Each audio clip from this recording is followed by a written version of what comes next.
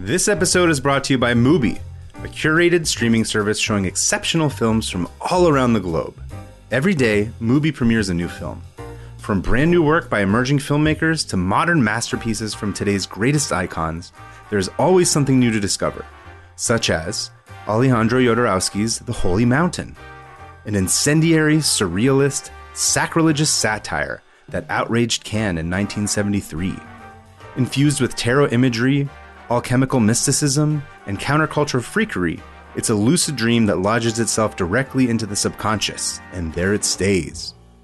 I personally remember after seeing this movie for the first time having no idea what I had just watched, but I also felt a very strong need to go back and watch it again and again to try and decipher its weirdly hypnotic visual language.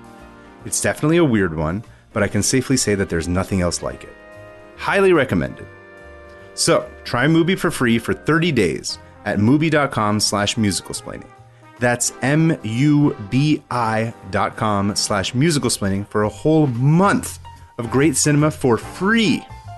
The best of cinema at your fingertips, streaming anytime, anywhere.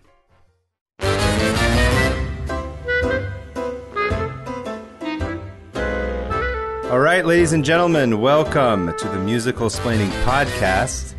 I am your host and now professional completed audiobook reader, Kaveh Taherian. And I have reinvented the printing press, Lindsay Ellis. I was hoping you'd say audiobook writer. Oh. Well, as you noted last week, I did not write an audiobook. I wrote a book that was not meant to be read out loud. Or else I might have, I don't know, tested it. No, it's fine. Anyway, I just completed reading the pickups, which is after I fuck up a whole bunch and they go through and listen and they collect all my fuck ups and then they say, here, read these again because you fucked them all up. But I finished those. And they phrase it exactly like that, too. That's They're true. really That's harsh. the professional way to do it, to be fair. Yeah. That's like, yeah, that is the technical term. Okay, so we've gone through your fuck-ups, and you've got about 58, and it should only take a few hours. I actually think I had like 75 or something. Really? Yeah. I mean, I guess it's a lot. It's like, I think your half, you had something like at least 70,000 words. Something like that. So, yeah. If it's like 70 fuck up out of 70,000, that's only 1 out of 1,000 words that you fucked up. So that's actually pretty good. It's a good ratio. It's not too bad. Yeah. But anyway, I just completed that and now going straight into a recording. Talking. Yeah, now I'm continuing to talk. We just did a live stream before this. See, this is why I knew you would excel at this life, because you do like to talk. I talk a lot. You talk a lot. You're I talk good a at lot. talking. It's true. I continue to talk. Continuous noise, just constant, never ends.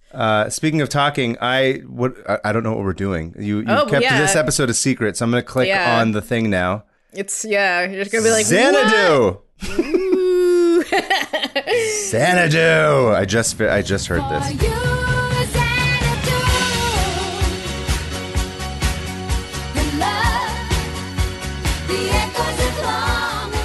I know nothing about Xanadu other than the, what is it? Isn't Xanadu something to do with Citizen Kane? Am I drawing a blank? Am I making this up? I don't know. Just ignore me. You know, it's funny because, like, before you went on the live stream, I was like, he doesn't even know what we're doing. And I said it was Xanadu, and Dano just, like, is quiet for a minute, and he's like, oh. Is it? I know nothing about it. Well, let's learn you a teensy-tiny bit about Xanadu. Teeny bit. Okay, going into it. Xanadu is a 1980 American musical fantasy film directed by Robert Greenwald. No relation to Glenn. Oh my God, I'm already doing I have to redo all these again. Yeah. No, you don't, because that was like, you know what's like one of the many stupid things like I got attempted canceled for was I mispronounced Glenn Greenwald's name in the Masked Off video where I forget what the context was, but there was a contingent of people calling me homophobic because I mispronounced Glenn Greenwald. Glenn Greenwald. The joke I was trying to make was a fantasy film directed by Robert Greenwald, no relation to Glenn Greenwald, I assume. I mean, you don't know that. Might be. That's true. It's possible. I'm just spewing stuff out of my ass now. I don't even know. Anyway, it stars... Definite relation to Glenn Greenwald. To Glenn Greenwald. Yeah. No, I think because like the thing I said was like, what was his mother thinking? Glenn Greenwald. Glenn Greenwald. Yeah, somehow that's homophobic. I don't know. Fair enough. It stars Olivia Newton-John, Michael Beck, and Gene Kelly in his final film role. Ooh, interesting. Saucy. Yeah, there are threads. Okay, I've heard of this Gene Kelly fellow.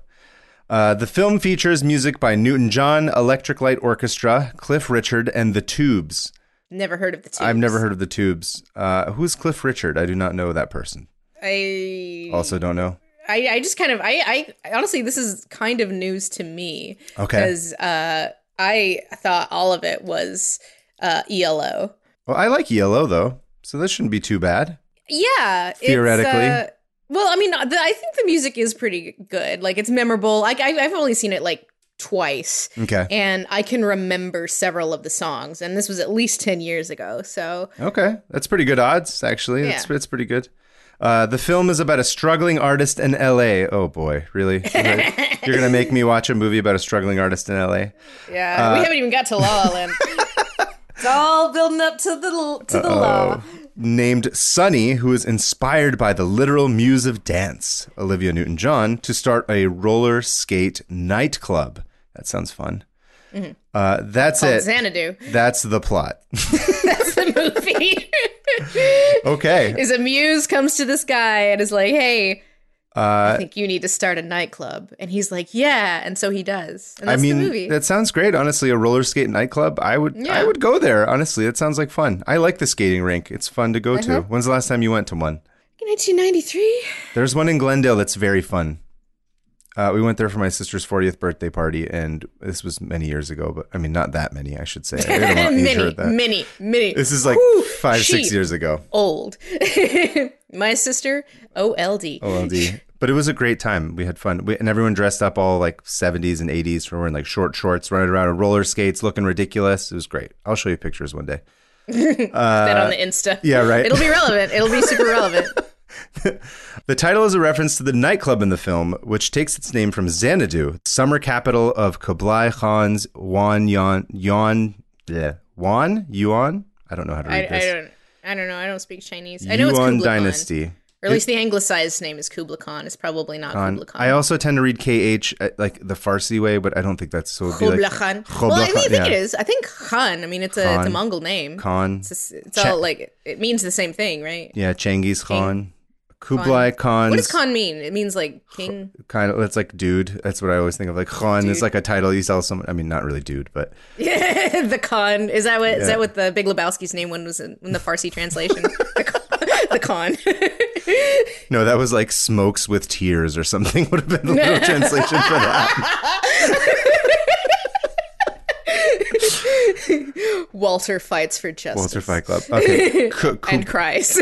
Kublai Khan's Yuan dynasty in China. I apologize, you guys. I think it's just Yuan. Yuan. Please don't murder me. The song Magic was a #1 hit. You know, Chinese people don't know what it's like to have names mispronounced. Nor do I at all, which is why. But that's the thing. I always feel extra bad mispronouncing stuff. Yeah, just like making fun of people for mispronouncing your name, and then you can't even pronounce Look Yuan. at this idiot. Can't even pronounce the basic stuff. Kublai Khan. Kublai Khan. Kublai Khan. Kublai Khan's Yuan dynasty. The song Magic was a U.S. #1 hit for Newton-John, and the title track by Newton-John and Electric Light Orchestra reached #1 in the United Kingdom and several other countries around the world. So it was, #1. That's good. That said, it was a huge flop and earned negative critical reviews and was an inspiration for the creation of the Golden Raspberry Awards to recognize the worst films of the year. Holy shit. It was that bad. They literally created the Razzies because of this film. Yep. This film needed to be honored. That's quite a fucking superlative, though, honestly. If you're going to fail big. Yeah. There was a 2007 Broadway stage musical which humorously parodied the plot of the film. It was a surprise hit, receiving praise for its satirical approach, and was nominated for several Tony Awards.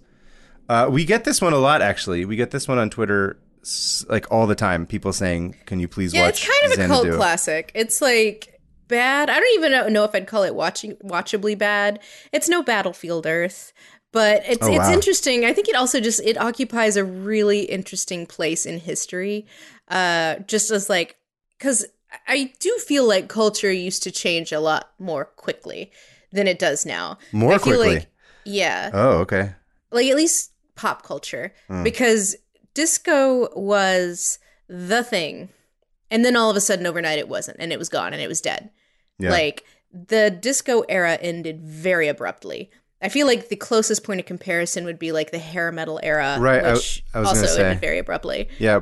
But I'm saying, do you think there was a song, or I can't think of anything, but everyone always gives Smells Like Teen Spirit the thing that killed hair metal specifically. Mm-hmm. Was there an equivalent to that to disco that you can think of?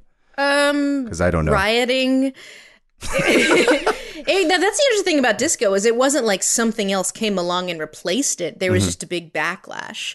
And a lot of people now feel like it is kind of a racist and homophobic backlash because, you know, disco was largely associated with like the gay community and the black community and, you know, Donna Summer. And so like it did tend to be like, you know, punk fans and young white men that led the backlash and were like, disco sucks, disco's lame. And everybody was like, well, I guess that's true. Disco sucks. It is lame. And then suddenly it was gone. So I think like hair metal wasn't like booted out of malice. It was just replaced. Whereas disco was very much booted out of malice. Like Xanadu is interesting because it was like in production in 1979 when disco was still, at its peak, but it was released after, like immediately after the disco sucks, you know, movement. That's so killed wild. Disco. It's like, not only is it not a great film, but like the backlash to it was, I think, kind of even more intense because it like the music isn't really disco, but like it definitely plays into that aesthetic with this idea of like a nightclub that roller skates. You know, it's like roller skates and it's very flashy and it's very neon. And, you know, I think the idea of this happening in 1980 was just absurd to audiences because, you know, disco's dead and also it sucks. Sad. So, it does kind of occupy like an interesting place in like crossroads because I'm like, is it really that bad? I don't honestly remember because I haven't actually watched it since like 2008, 2009. So I kind of suspect that a big part of the backlash was because it was like this really sincere movie that was kind of playing off of the popularity of disco, if not disco itself. And that came out at a time when it was just super uncool to be that. So I feel like a large part of the backlash wasn't really a reflection of the quality of the movie or the music for that matter. Because it's like, as noted, the music did do pretty well. We got a #1 hit out of it. Just a change in the culture. Yeah. Abruptly. Although ELO was pretty good at like kind of evading genre. You know, no one's going to be like, yes, that's a disco band. Like, no. Do you remember the circumstances under which you watched it initially? I watched it for a review. And again, because people kept recommending it to me. I was like, man, all right. I guess I'll review it. I say this with shame. Oh, I see. Because of like, what no, I didn't. Yeah, that. No, I didn't watch it organically. I watched it for a review. Well, now you get to watch it properly. For not a review. Well, now you get to give your honest thoughts on it and your honest opinions about it. That's the important thing. I mean, I guess that's the thing, like, because people will remember things that I said like 10 years ago. And good God, I don't remember. I can't even begin to imagine giving a shit what I said 10 years ago. But well, I mean, honestly, sure I don't even remember what I said at the beginning of this podcast. So, you know, that's just how I live my life, like a fish. I don't remember what you said at the beginning of that sentence. What did you just say? I forgot. Yeah. It won Best Song for a bunch of things. Okay. And it only won one Golden Raspberry Award for Worst Director. But it did create the entire awards. Apparently. Okay. Also, The Stinkers. The Stinkers? Yeah, The Stinkers was created for a bunch of movies I've never heard of, except for one, which was Sgt. Pepper's Lonely Hearts Club Band, which did not win. It lost to If I Ever See You Again, a movie I've never heard of. Never heard of it. Although I'm learning some interesting thing. There's like one-off special awards from The Stinkers. 1993's Gettysburg won the award for Worst Fake Beards. Fake beards? Yeah. That's an interesting award category.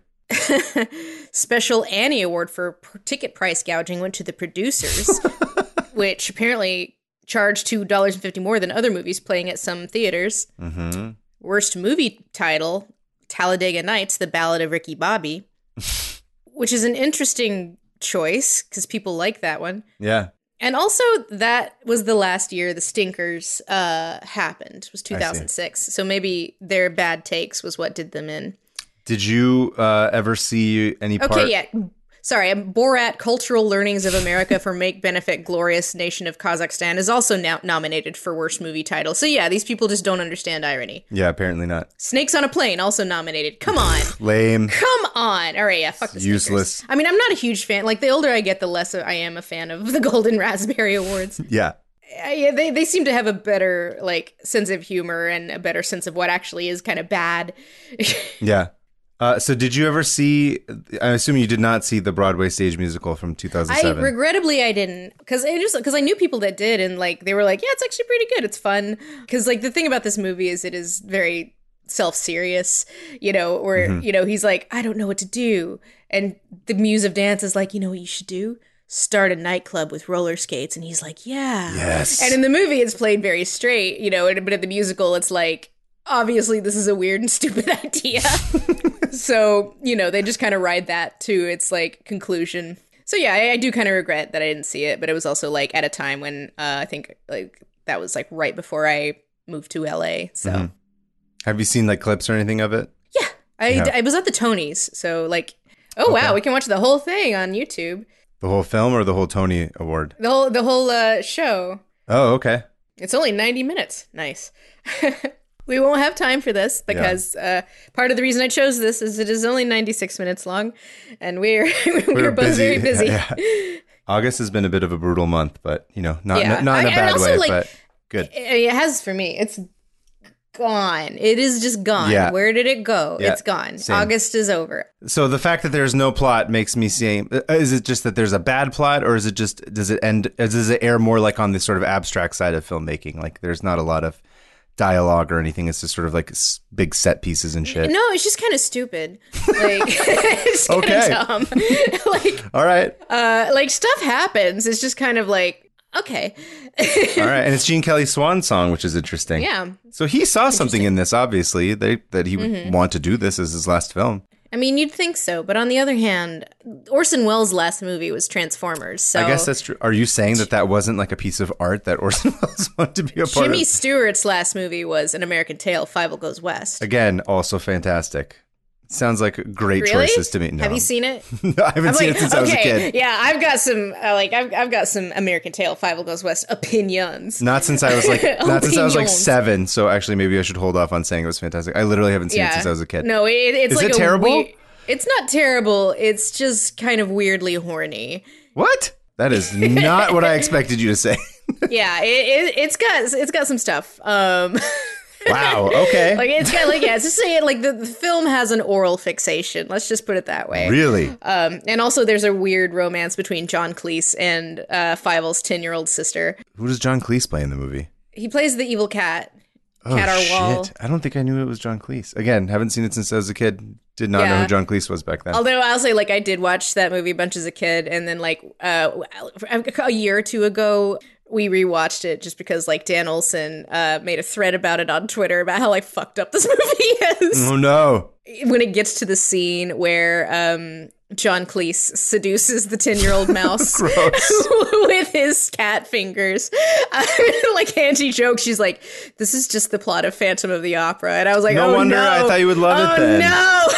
Oh, no. This explains so much. I can't watch that movie now. So much. Oh, yeah, you should. We should have, like, a watch party. It's really funny. Oh, God. No. Mouse burgers. Let the saliva Now I'm, like, scared flow. to watch it. Jesus Christ. Yeah. And it's a fucked up movie. All right. Well, speaking of fucked up movies, I don't know if it's fucked up, but apparently insane movies, we're going to go watch Xanadu. Yeah, let's go watch Xanadu. But we're going to go to ad break and have come back having watched And then we'll make some Xanadu jokes. Xanadu. I'm going to Xanadu that now. Xanad break. Oh, Xanad. And then we hold off and then it goes to the break. Anyway, this is great. Yeah, this is good. We padded this well.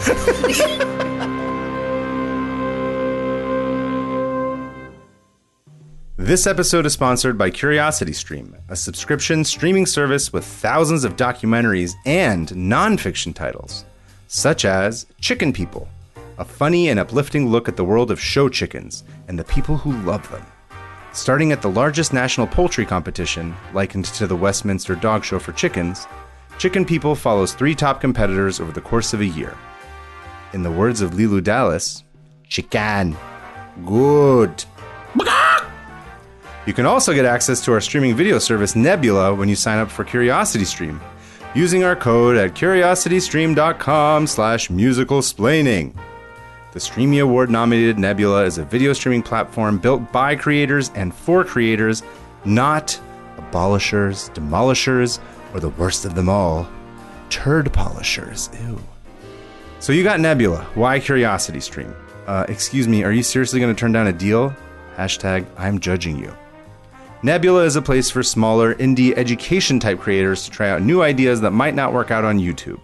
With Nebula, you can see original content from creators like Kat Black, Jill Barrett, and of course, the one and only Lindsay Ellis. Right now, you can get CuriosityStream and Nebula for only $2.99 a month or $15 for the full year by visiting curiositystream.com/musicalsplaining.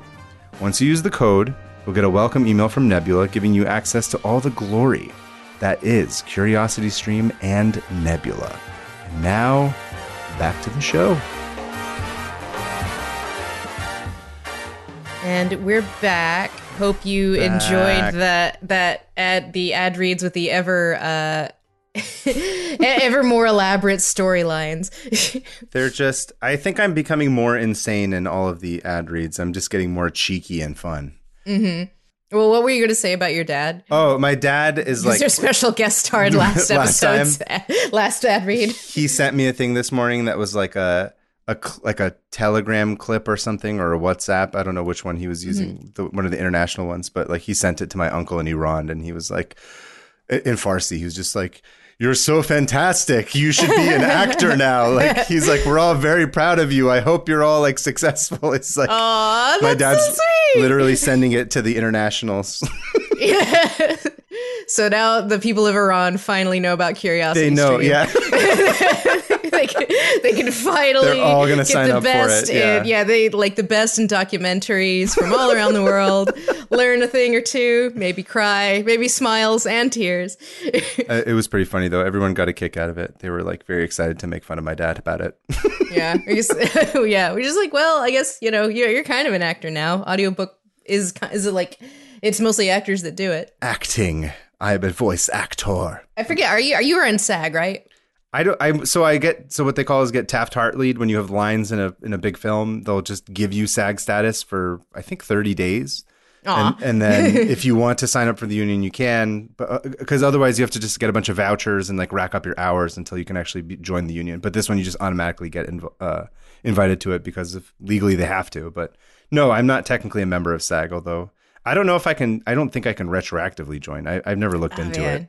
Yeah, I mean, I don't know how useful that is, but it would be kind of funny if you like had lines in a movie, the lines got cut, but you got like, fuck it, I'm gonna get SAG status anyway, and I'm just gonna squat on it. Yeah, and just so I can be like, yeah, I'm in SAG. Yeah, I thought about that just to get the insurance, but you have to keep working. So I was just like, what? I'm not an actor. I was like, I'm not gonna be able to do any of that. I'll have paid like thousands of dollars and then just basically like lost my membership. But that's how much health insurance costs. It's anyway. True. That's true.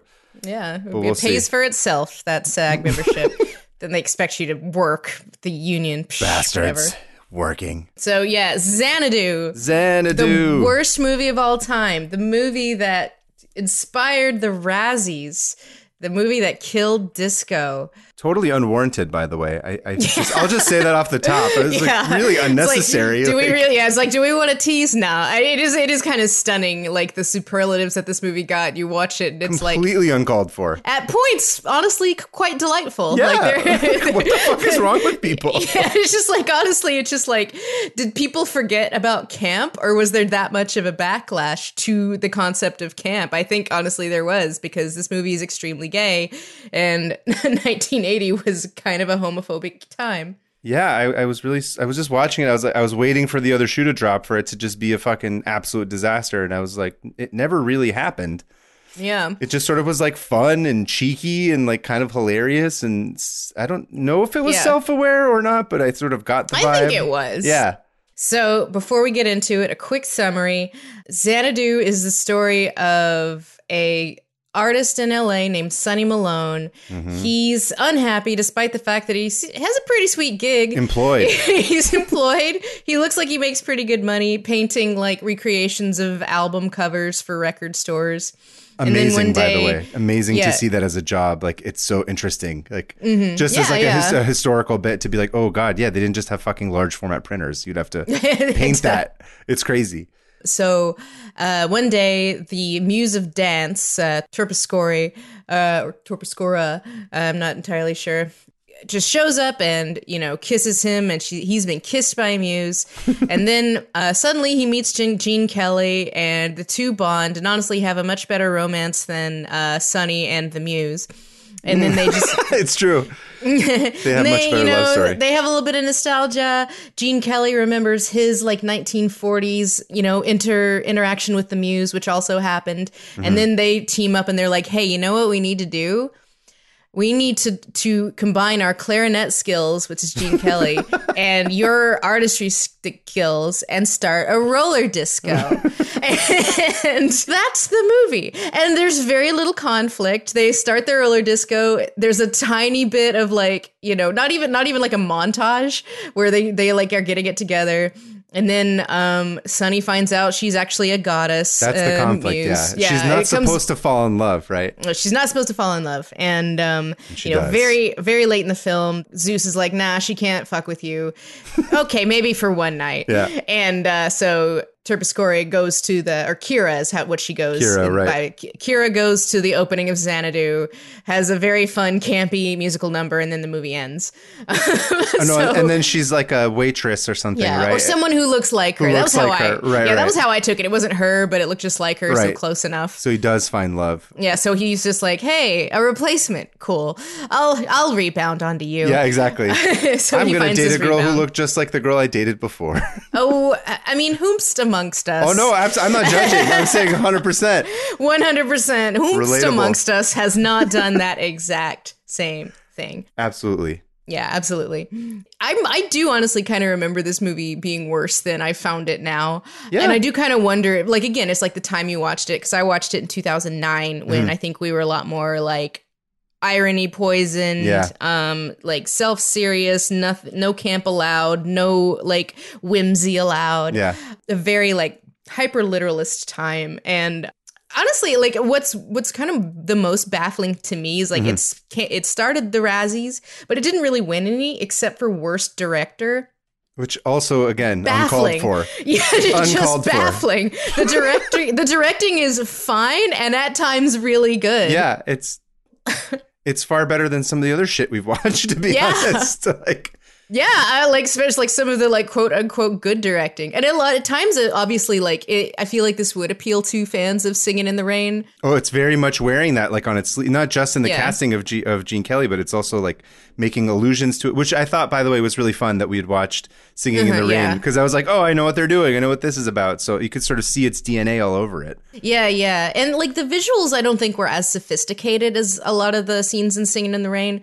They were still there. Gene Kelly actually did a lot of his own choreography. There's a scene towards the beginning when he's remembering when he had his muse fling back in the 1940s. Yeah, and again, it's like really interesting directing. Yeah, where it's a nice swing number too. Yeah, where he's remembering, you know, Olivia Newton-John in this sort of like war, like, you know, Boogie Woogie Bugle Boy big band style song. Yeah. And it kind of, you know, fades in that sort of like primitive 1970s, like half transparent, you know, sort of to sign a memory. As if he's talking to like a deceased Jedi, essentially. Yeah, is sort exactly. of what the effect is. But then he stands up and like kind of does that effect too, and like they kind of meet, and I was like, that's actually, you know, kind of cool, where they kind of like it didn't look like, you know, primitive in that 1970s way. It was actually really smooth and seamless. Yeah, I agree. I'm glad you liked that scene too, because I was like, this. Yeah, because the intent was right. I was all about that. Yeah, that was when it kind of really felt like a musical. That's when it starts feeling like a musical, is whenever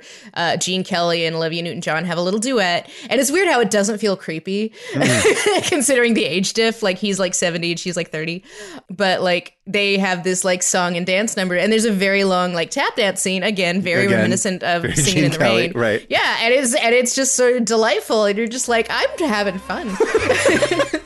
Whenever you're away from me, wherever you go, you're never far away. And furthermore, I would have to say, like, I mean, I guess we'll sort of bounce around talking about different stuff, but Gene Kelly just seemed, because we talked about this in the first half, where like, oh, it's his last film, like, how does it feel? And like, he just seems to be having like a great time, especially during that one sequence where they're like, you need to wear something like glitzy for tonight. And they're like, well, let's just go to I wrote it down. What is it? They're like, the franchise glitz dealer. And he's just putting in all these fucking outfits. And there's a scene where, like, again, like, there's not really a montage of getting the roller disco together. There is instead a montage where they go shopping for Gene Kelly. Yeah. And it's like his Pretty Woman moment, sort of. Yeah, it's just a Pretty Woman montage. And it's just for Gene Kelly. That's the wild thing, where they're like, let's get you some threads, man. And so they go to, like, you know, what is kind of reminded me of Cruella, where there's a scene in Cruella where she goes to sort of like a, I don't want to say it's a drag store, but it was obviously like owned by a gay guy, patronized by the gay community. And I feel the fingerprints of homophobia and racism all over the backlash to this movie. Yeah. Everybody everywhere is gonna feel tonight. Yeah, it's like basically they kind of go to a drag store and get Gene Kelly a bunch of threads while the people who work there are doing an elaborate dance number in very, very colorful clothes. And it's just extremely watchable. Yeah, and he's like having a great time. Dancing to ELO. And that's another thing. It was interesting because I was like reading, you know, again, trying to understand, because it's kind of a goofy movie. I know a lot of the backlash to it had to do with the fact that it didn't really have a structure. It kind of does in like the first 40 minutes. Like it sets it up enough, I feel, where like it doesn't start insane.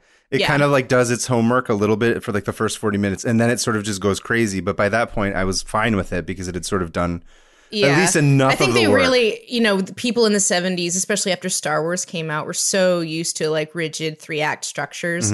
And this one has a 3-act structure, but it's really rigid. Doesn't really have a conflict until the very end. Yeah. Mostly it's just kind of bopping from musical number to musical number.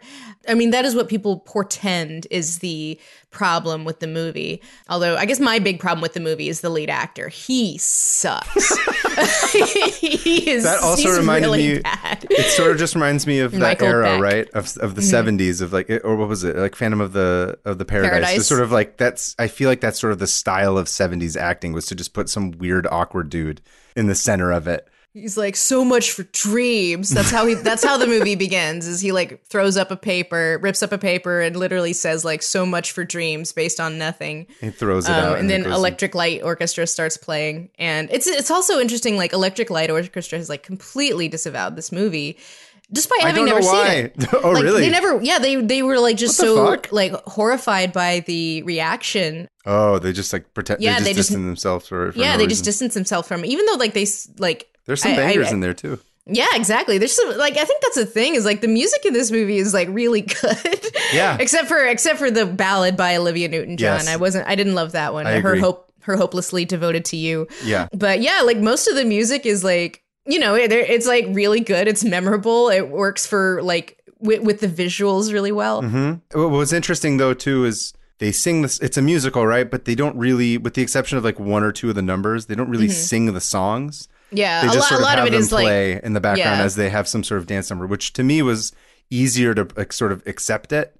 Because a lot of the things that sort of we've talked about on this podcast forever. Yeah, it's more like a dancicle, because it's definitely like stopping the movie for a number. Yeah. But a lot of times the musical numbers will be ELO and not like Gene Kelly. And I don't think the lead actor gets a song at all. Because he sucks. Yeah. So the only minor thing I'll say, which I know you'll say wasn't even really a conflict, but I did think it was something that was interesting, right?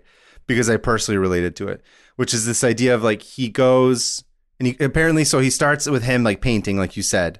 And apparently like his circumstance in life is that he had this job painting blown up record sleeves onto poster size for the record company. And he had left this job because he was like, I'm going to go be an artist and do art stuff. And then he can't figure anything out, so he gives up and goes back to his original job, and he's sort of like bitchy and moaning like the whole time that he's there until he sees the muse, and then he finally becomes inspired. And then he's like, no, roller disco. Roller disco. That's my calling. But I will say this. I think what I thought was interesting about it, and maybe it's just that I'm in this specific point in my life, part of because of what you've done to ruin my life to become a podcaster and recording voices. But like, I used to have a very rigid idea of what it was what my creative life was going to be, and found myself to be very frustrated when it didn't work out and being like, I don't know what it's going to, and I feel like the more I've sort of let go of what I thought it has to be and instead just sort of like allowing your life to sort of take you into a specific direction, and then not having this idea of it needs to be this exact thing, but sort of creative endeavors, whatever they maybe could be, like your sort of artistic creative life. I felt like was a thing that I related to, that I had fun with when I was watching it. I was like, oh yeah, I get that. So what you're saying is this podcast is your 40s/80s themed roller disco. Absolutely. This is my roller disco. Your roller disco. Well, that's what's funny is like the movie on its face, it does kind of seem like a bad idea, but the movie does a really good job at selling this idea of like this, like, let's blend the past and what was then the present, which was 1980. Yeah. And to kind of have like a retro/modern themed roller disco. One of my, honestly, probably my favorite, at least like number was basically they're imagining their respective it's decades. Great. It's such a great set piece. Where they like Gene Kelly is imagining like his 1940s swing band, and Sonny is imagining like his 1980s new wave band. And real quick though, it's like they go into the empty building because they're like, can we make this into a roller disco or can we make this into something or not? So that's what and he's like, over here they're like, oh, it's a rock band, and he's like, no, it's a 40s band, and then they're sort of bad. Sorry. Yeah, they kind of have like a band off. Yeah. Like, but then like at the end, like there's again like the worst director win is just baffling to me because there's this really kind of sophisticated looking blending of the two stages. Like they mechanically blend the two stages and the two songs, and then like the two like the camera dance like swoops forward too. It's dance this great number come to together. it. Yeah, it's just like it's a really fun song, and the arrangement of the music works really well. So after I finished watching it, I went, because again, I was like trying to understand this because, you know, you look at something like Showgirls, which is one of my favorite movies of all time. Yeah. But it is also quite terrible.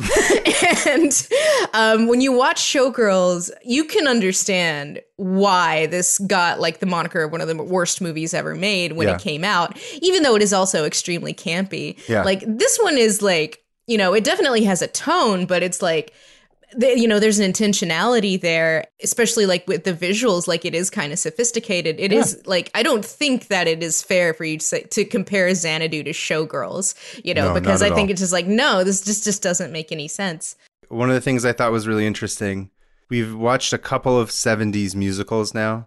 Mm-hmm. And then, you know, I had seen The Wiz, but I feel like musicals in this, so everyone always talks about New Hollywood, right? About like all the important films, like with a capital F, that came out during the 70s. But it's kind of interesting to look at musicals in the 70s now, because I noticed like a theme of how insane and like cocaine fueled they all seem to be. But like, it's not just the quality of the literal film of like it being captured, but you can sort of see this decadence. And I feel like that's, you've seen way more than I have, obviously, but correct me if I'm wrong, but I feel like there's like a consistency here that I have noticed that seems to be very specifically of that era. And I think that's part of the problem. Like, this movie came out like a year too late. Mm-hmm. Like, if it had come out in 79, it might have a totally different, like, you know, reception, because it's very much riding off of the popularity of Grease. And this, like, because I'm sitting here watching it, and especially with the inclusion of Gene Kelly, I'm like, this should have worked, because the 1970s was a huge time for 50s nostalgia. Yeah. You know, we have Grease, you have Happy Days, you know, again, it's like, it's the 20-year cycle. But I guess like the problem here is it wasn't really 50s nostalgia, it was 40s nostalgia. And also like, we were in 1980 by that point. So it was more like a 40-year nostalgia cycle than a 20-year nostalgia cycle. And also, I think Grease was a little overexposed. Like, it was so popular. I mean, and also Xanadu is kind of following on the heels of Saturday Night Fever, which, of course, is the biggest selling album of all time, or was anyway. Yeah. The culture shifted so quickly that it made the movie that was already in production, like, dead on arrival. Thanks, Reagan. Yeah. Yeah. Well, it is interesting to see how like just in 1979, 1980, like, you know, speaking of Iran, like it is interesting how like that that crisis was like arguably the death knell for Jimmy Carter. Oh, yeah, for sure it and was. Kind of was definitely fueled like this conservative backlash and this rising xenophobia. Like, so one of the articles I found, because basically there was this infamous thing that Major League Baseball did called Disco Demolition Night in 1979. Yeah. So basically this shock jock teamed up with the MLB for Disco Demolition Night, and they did it to boost attendance for a baseball game. And so this jock was like, everybody bring a disco vinyl. We're going to burn it in the middle of the field during the middle of the game. Yeah. And so normally they'd get like 10 or 12,000 people. More than 50,000 people showed up. Jesus. And they burned disco vinyls in the middle of the field, ruined the field. The home team had to forfeit the game. And then a riot started. Yeah. Like, and then a riot started because of and then there was a riot. Yeah. Wow. So yeah, so there was a NBC journalist who was there, and he attended it, and basically he described it definitely as like, you know, who was doing it? It was white people, almost exclusively white men, and he described the fear that white neighborhoods, you know, basically he felt that it was a fear that white neighborhoods would be taken over by blacks, and so this whole thing focused on the anxiety around shifting pop culture trends, and so he wrote this. The chance to yell "disco sucks" meant more than simply a musical style choice. It was a chance to push back on a whole set of social dynamics that lay just beneath the surface of a minor battle between a DJ and a radio station that decided to change formats. More importantly, it was a chance for a whole lot of people to say they didn't like the way the world was changing around them, or who they saw as a potential victors in a cultural and demographic war. So that sounds familiar. Yeah. White males, this is a different quote. White males 18 to 34 are the most likely to see disco as the product of homosexuals, blacks, and Latinos, and therefore they're most likely to respond to appeals to wipe out such threats to their security. It goes almost without saying that such appeals are racist and sexist, but broadcasting has never been a special civil libertarian medium. Oh, so yeah. That's fucking lame. Yeah, so that definitely did fuel, like, you know, the end of disco. It wasn't really super organic, but, you know, who fueled the backlash? You know, it was white fans of rock and roll. Who popularized disco? What communities is disco associated with? And you look at this movie and there are a lot of like really, you know, camp, androgynous, like men in here. And there's, like, especially with the dancers, there's a lot of black people in there too. Yeah, that's just sort of like the embodiment of it. And I see people kind of like sneering at this idea that like the disco sucks being really fueled by racism and sexism and homophobia, but like it was. I did not just know that. Was. That makes sense. Fuck that. I don't approve. I'd safe to say neither of us do. Yeah. And it's weird to say this about like a movie that starred 3 white people.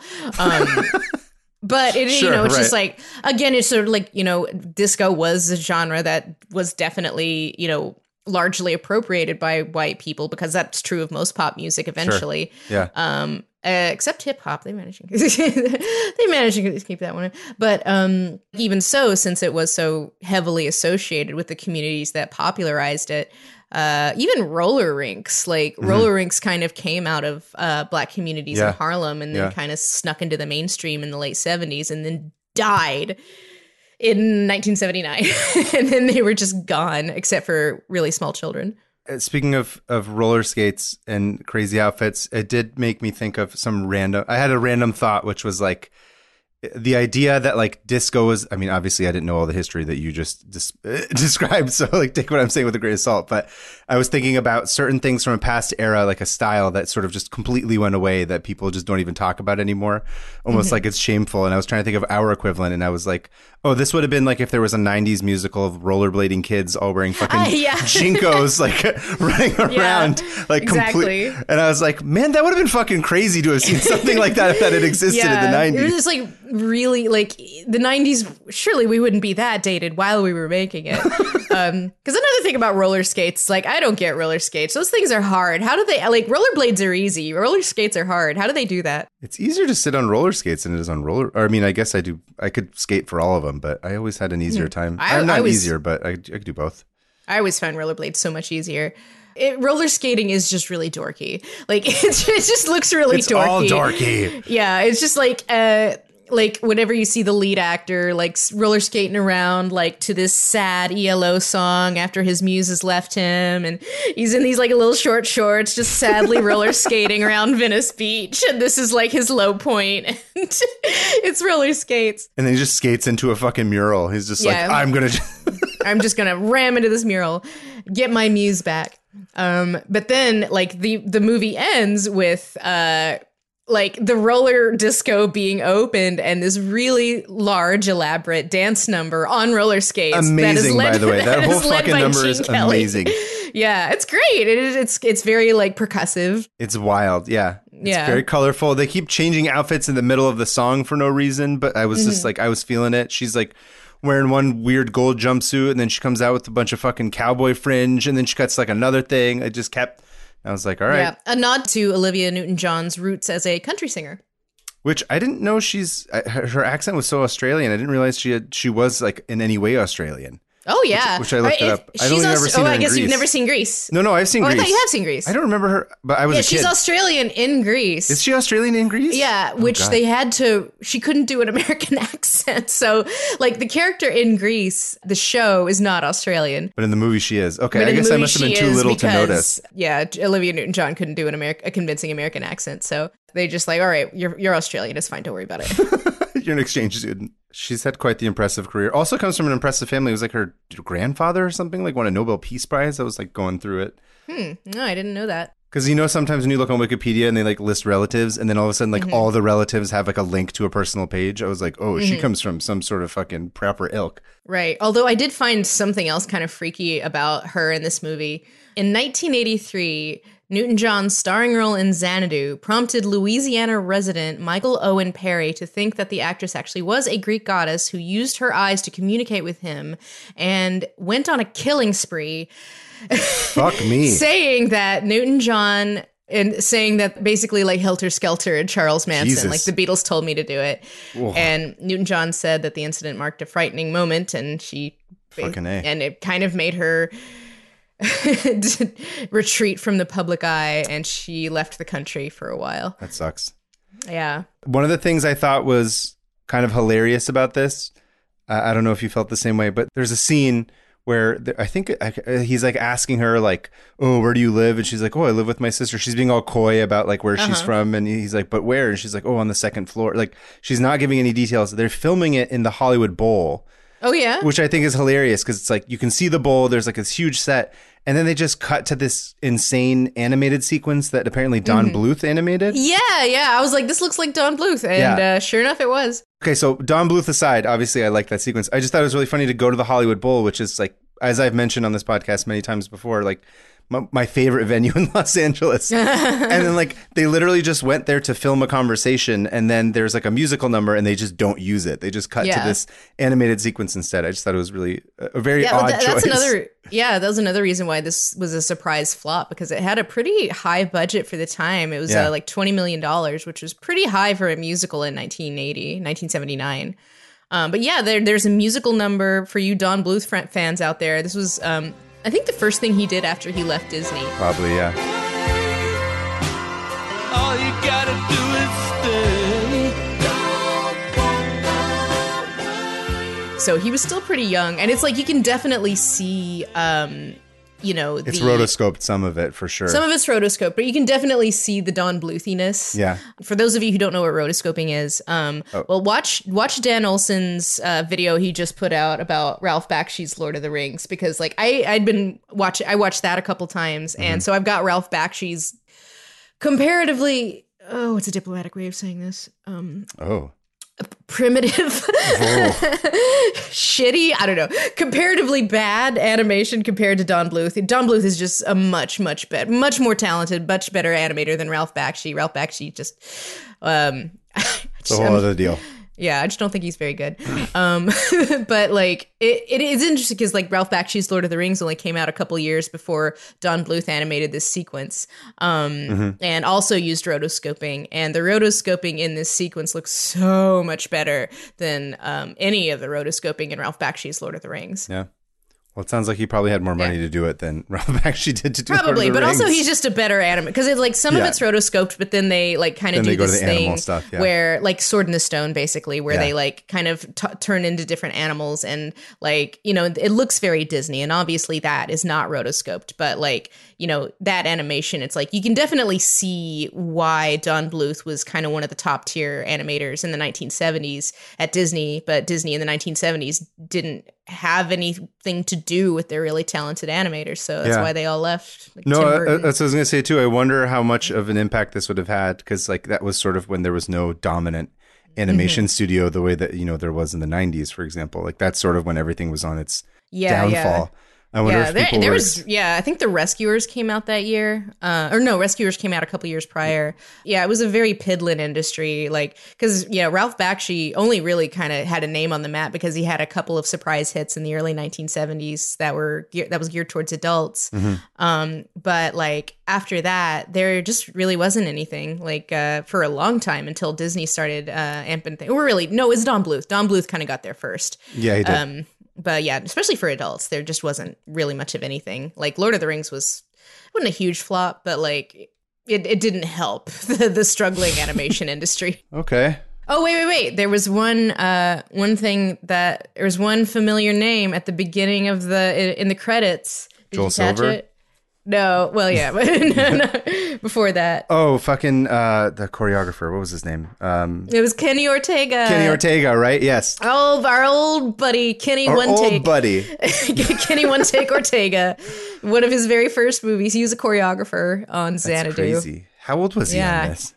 I don't know. I mean, he's still pumping them out 40 years later. So I guess he must have been in his 20s. Yeah. Old One Take Ortega. But yeah, I mean, that's another thing is like the choreography in this movie is pretty good. When we inevitably do Newsies, I feel like I can confidently say that, at least to my memory, the best thing about Newsies was the dance sequences. So, all right. Well, I'll leave this with one PSA, which is when his friend shows up that he painted his van apparently, and he's like, "Are you going west?" And he's like, "Come on, I'll give you a ride." And then he just pulls on the back of the van with his roller skates. Mm-hmm. Do you remember that? He takes him to the abandoned thing. He's like, yeah. And then, there's a scene where he like gets a ride by just hanging onto the back of somebody's van. He's like, "Don't go too fast. Remember, I'm back here." I will share this with our listeners. Do not do that. It's very dangerous. As you know, I suffered a very bad head injury in high school from doing that with a skateboard. So really? Yes. I didn't know that. Oh, I never told you this story? I mean, you might have. I don't remember. Oh, I literally almost died. I fell off the back of a car. I was pulling on the back. It was like the middle of the day because we had STAR testing, which was, or not, yeah, I think it was STAR testing. It was like some stupid bullshit, like school-wide, whatchamacallit testing. And so I got out early and I was like, "Oh, I'm going to do it." I don't remember any of this, by the way. This is just what I've been told. Apparently my friend pulled up in her Ford Taurus as I was like trying to bomb this hill, and I pulled up and I was like, "Okay." And I grabbed on and I was like, let's go. And then I just ate shit. I wasn't wearing a helmet, nothing. And I just landed on my fucking head. And I was in the ICU for like 24 hours because I was bleeding into my brain. I had a 7-inch fracture on my skull. Holy shit. Yeah. How old were you? 17. And you just don't remember that day? I remember waking up in the ambulance, like getting taken to the hospital, but because it was such a severe head injury, I don't remember any of it. Oh, so you don't remember the active... None of it. I remember like leaving class because like I had finished my test, and then I remember waking up in the ambulance being like, what the fuck? Anyway, it was a whole thing, and they were like, well, the bleeding stopped, and we can't really do anything for you because it's just a huge head injury. They're like, just take it easy for a year. Wow. So it was like this crazy fucking insane thing. So I always tell people, don't skitch. Don't pull on the back of a car. Not that anybody who listens to this fucking podcast if anybody probably watches, does. Yeah, if anybody watches Xanadu and gets inspired to skitch behind a van in Venice Beach, don't do it. So it's become we've had lore. enough traumatic head injuries. It's lore in our family where like my niece and nephew, when they were really little, would scream at skateboarders passing by being like, wear a helmet. It's dangerous. Yeah. Well, that's it. Because like, I mean, the thing about traumatic head injury is it can change your personality. Do you feel like your personality changed? Yes.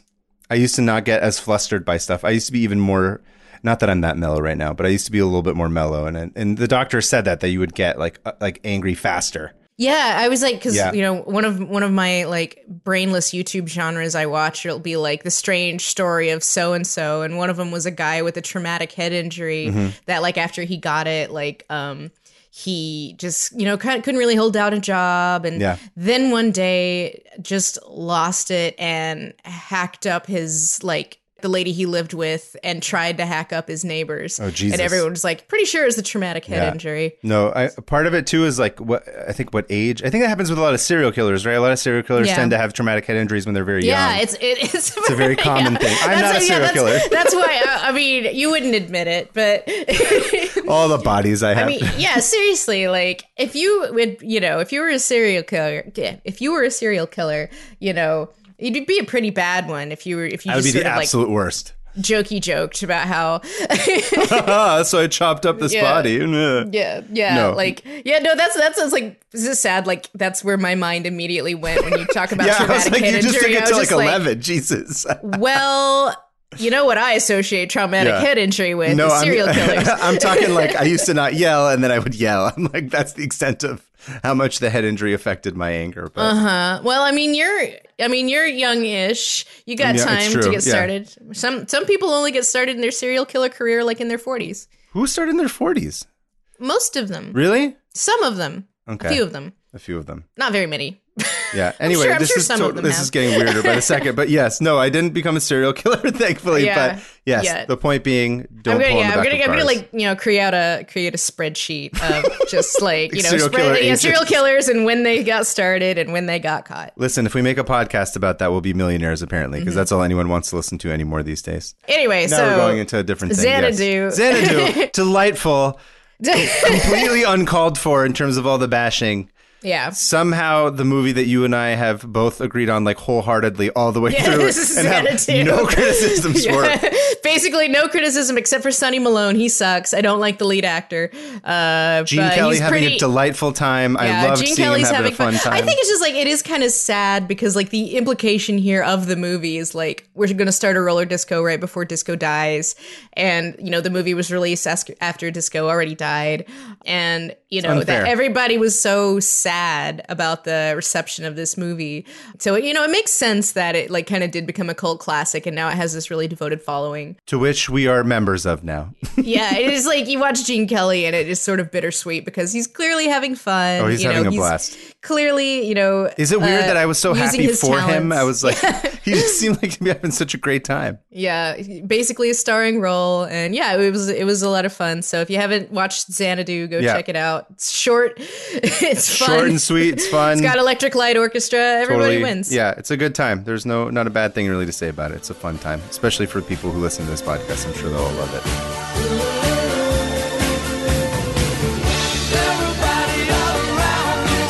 So, thank you guys for listening. Please go ahead and check out our sponsor links. We work very hard to make sure we get you guys a great deal, as I've mentioned in the ad read. So please go ahead and follow those links. If you enjoy listening to our podcast, please leave us a review. Let us know how you feel about it. And go ahead and follow us on social media. On Twitter, we are at musicalsplaining with no G, at musicalsplainin. And on Instagram, we are at musicalsplaining with a G. I am at Kavataharian on Twitter and at PermaFriends on Instagram. Also, I just found out today I'm going to be sharing a table at DesignerCon in November. I'm very excited. So, please, where's that? It's going to be at the Anaheim Convention Center. Oh, well, that's good. At least one of us gets to go to a convention at the Anaheim Convention Center. Because whatchamacallit has been canceled, unfortunately, or I guess postponed. Yeah, VidCon has been postponed until June, but if you're in the Anaheim area and you want to go to DesignerCon, you can see our very own Cavocado. Cavocado will be there. I'm going to start ramping up, probably print some books and some stickers and some random stuff. So take a look at my Instagram and keep tabs on it. Let me know. I'm going to be looking to see what you guys want to purchase if you're interested. So please do that. Right. We got to get Chekhov's Nun. Yes. We're going to have to have some of that merch and shit too that we'll have in person. Yeah. Maybe I can get you to come down for an hour and just sit on the booth with me. One night only. Yeah, right. Lindsay's here. And all of the people at DesignerCon, these professionals will be like, who? Anyway, guys. Well, thank you guys for listening, and we'll see you next time. See you at the next one.